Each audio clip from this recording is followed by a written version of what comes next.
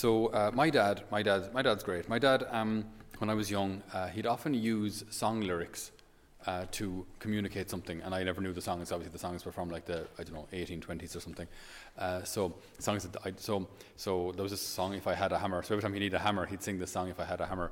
I must actually look it up and hear what the original song is, because he's a great man, but maybe not the best singer, so I wouldn't recognize the song. But another one of these expressions that I would use all the time was, "If at first you don't succeed."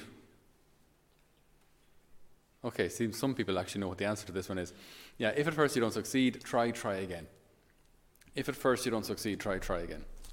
Apparently it's a song. I haven't heard it, but I just looked it up there, and apparently it goes back to Robert the Bruce, King of Scotland, when he was taking on the English.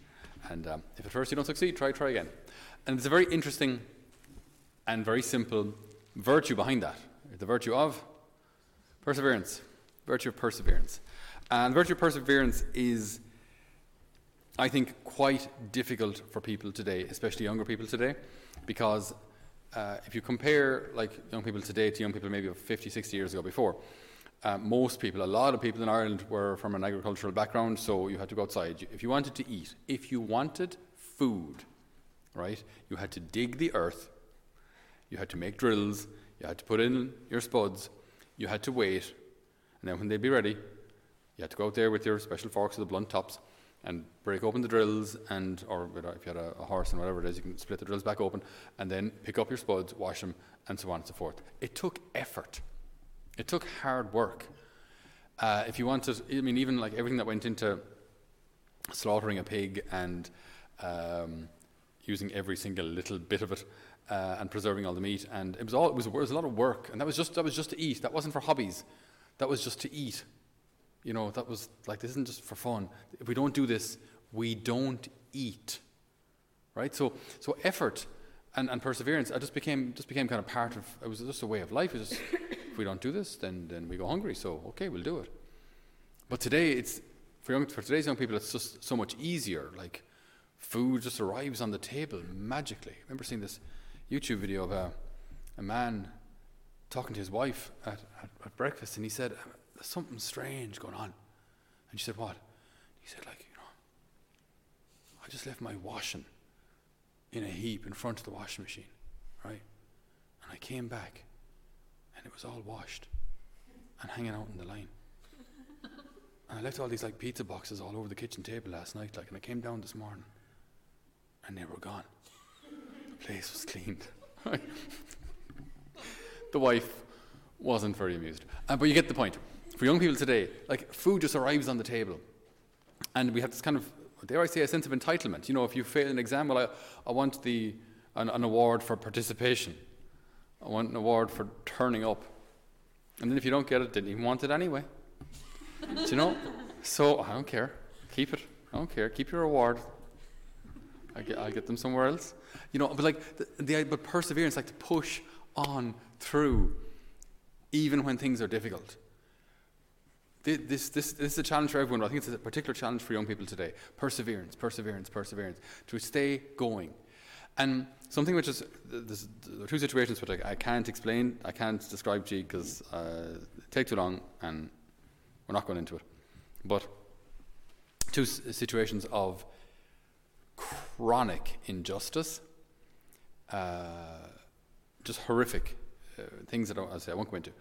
And I'm just like thinking and praying about this. And what you always find, if you look at the lives of rich and famous people, or the lives of saints, right, or the lives of great sinners, or the lives of two personalities came to mind, Jimmy Savile and Bill Cosby, actually, for example. And so, again, in their day, celebrated, this is all good, wonderful, and fantastic. But in the end, when the dust settles, the truth comes to the surface. So while it might look like the unjust, the cruel, the strong get away scot-free, they only do for a while. And eventually, the truth comes to the surface. The simple truth of how things are, right or wrong, black or white, yes or no. And this should give us both confidence that if we persevere in doing good, it bears fruit, and also a bit of a wake-up call in that vice or laziness not the lack of perseverance, laziness, giving up easily, that also has consequences. People will depend on us more than we know. People will depend on our sanctity and our virtue more than we know. St. Anthony, the abbot, he heard this gospel.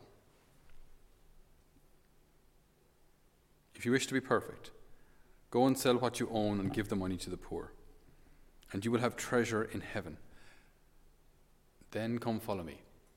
Now you've just heard something very, very easy to say. Sell everything you own and come follow me. Now this rich young man walks away, for he was a man of great wealth, could not imagine the idea of following the Lord without a safety net. I can follow the Lord, and then sure, if it doesn't work out, I'll just go back to my life of appearing on Hello Magazine and whatever else the rich do these days. I don't know, that's probably something. What has something replaced the Hello Magazine? Or do you know what a magazine is? Okay, doesn't matter.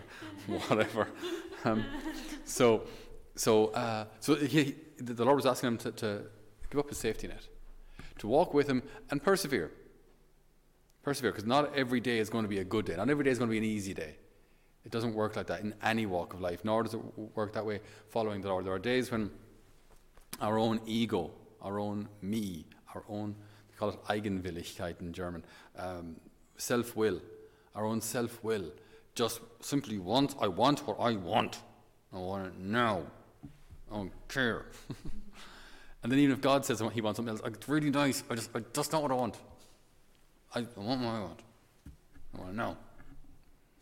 And you just, like in the spiritual life, we can do this, like, you know what I mean? Like, we hear this, we could fast. I don't want to fast. I'm not fasting. Stupid fasting. I like food. Whatever. But it could be anything. It could be anything like, but your own will just gets stuck in, or a relationship that's unhealthy. It's either too cold or it's too close. Like trying to balance this all the time. Trying to love people, but love people in the right way. Not get too attached in a way that's smothering, and then at the same time not be too distant, and just your own will can just be just so strong. So he hears this gospel, and it wasn't just enough for him to hear it and go, "That's lovely. Oh, love that gospel." The young man, wouldn't give. It's like, yeah, it's sounds like your mom. But yeah, the lovely young man, do you know what I mean? But wouldn't give up the material things now at all, so he wouldn't. And but then like it's actually a story of great tragedy. But St. Anthony hears this, and he goes, well, if that's what the Lord says I have to do in order to attain perfection, then that's what you have to do. It's very simple. If you want to be perfect, do this. You going to do it? Well, he said, yeah, I will. So he had been left about 300 acres by his parents and a younger sister. So he gave away as much of the land as he could, keeping just enough for himself and his sisters to survive on.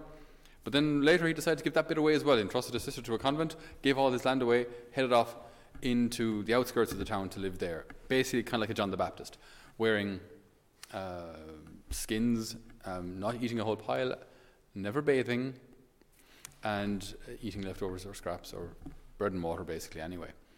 But then people started coming to him for advice. Now, you see, we have this kind of romantic idea of living in the desert, and even a romantic idea of John the Baptist. Like these were people who, in today's world, would be considered like, homeless. Like no great education, wrote no books, doesn't smell great. But then people started going out like for advice or for prayer, and people started to get healed and started to recognize the sanctity of this man. So then larger and larger numbers started to come visit him. He said, I left the town to kind of get a bit of solitude and prayer. So he went out a bit further. And again, people followed him. And then he contacted some Saracens. Doesn't matter, won't go into who they are. People who brought him even further into the desert. They said, if you want to be alone, you have to live in the desert. So they brought him to an oasis in the desert and left him there. Left him food, for a while, but then they had to head on, obviously. And so that's where he lived, out in the desert in Egypt. And people heard about him out there. and came out to him there as well. And he ran away and he said, "Oh, I just want to be alone." Right? He just wanted to be alone. Just wanted to be alone with the Lord in prayer. But then he felt in prayer the Lord was saying to him, "They've come not for you, they've come for me." So he felt, well, then that's then what I have to do. People come to me looking for him, give them him. And persevered. Day and night, night and day. People coming to him from all around. Then the beginnings of kind of monastic community, obviously, this is like we're talking the early 4th century. So it doesn't have all the kind of structures that we have, the canonical structures and that, but basically people came to live together, joining as a community only for certain prayers and to listen to St. Anthony who would preach and teach them. But I can't even imagine that. You imagine, like, similarly St. Patrick here or so many of our monasteries around the country. I mean, back in the day, stone walls in Irish weather, it must have been absolutely miserable for long stretches of the year. Just that constant dampness, just everything constantly moist. Just constant, but they go to the west of Ireland, like the wettest spot. It's lovely. It's lovely in the summer. But like long winter, long cold winters there, And it's about a similar idea. Strip everything back to the bare essentials. Is the Lord enough for me? Is the Lord enough for me? It's a hard question. It's an easy question to say. Is the Lord enough for me? Now, I don't think we have to necessarily have a clear answer to that now, but do we have the perseverance to walk towards that goal? Do I have the perseverance to walk towards God being enough for me? I'd like to think I can say He is, but I don't know. I hope so. It's easy to say when we live in the lap of luxury with bellies full after 3 meals.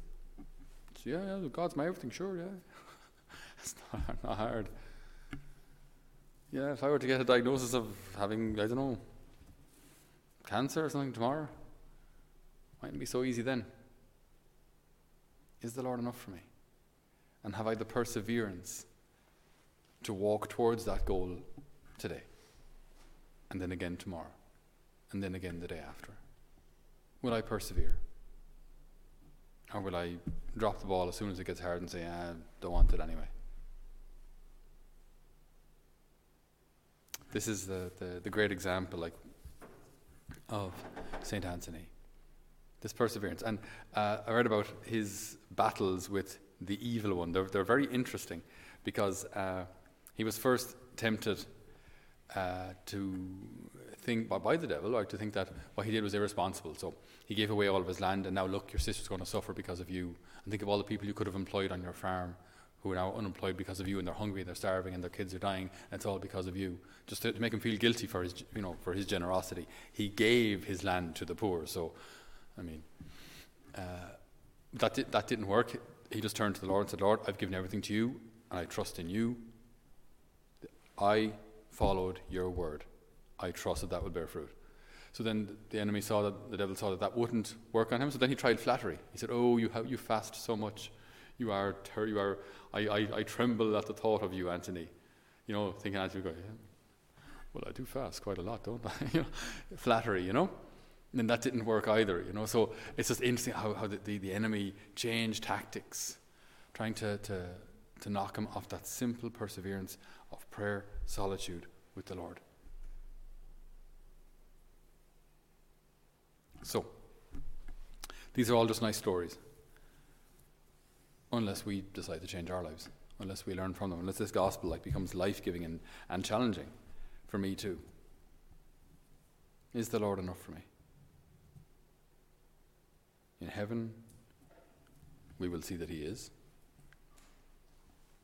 Is He enough for me today? So we ask St. Anthony and all of heaven, all of our own saints, guardian angels, patrons, we ask them to intercede for us, that we might discover an ever more profound faith and live this reality that the Lord is my portion and cup. It is He Himself who is my prize. I will keep the Lord ever in my sight. Since He is at my right hand, I shall stand firm.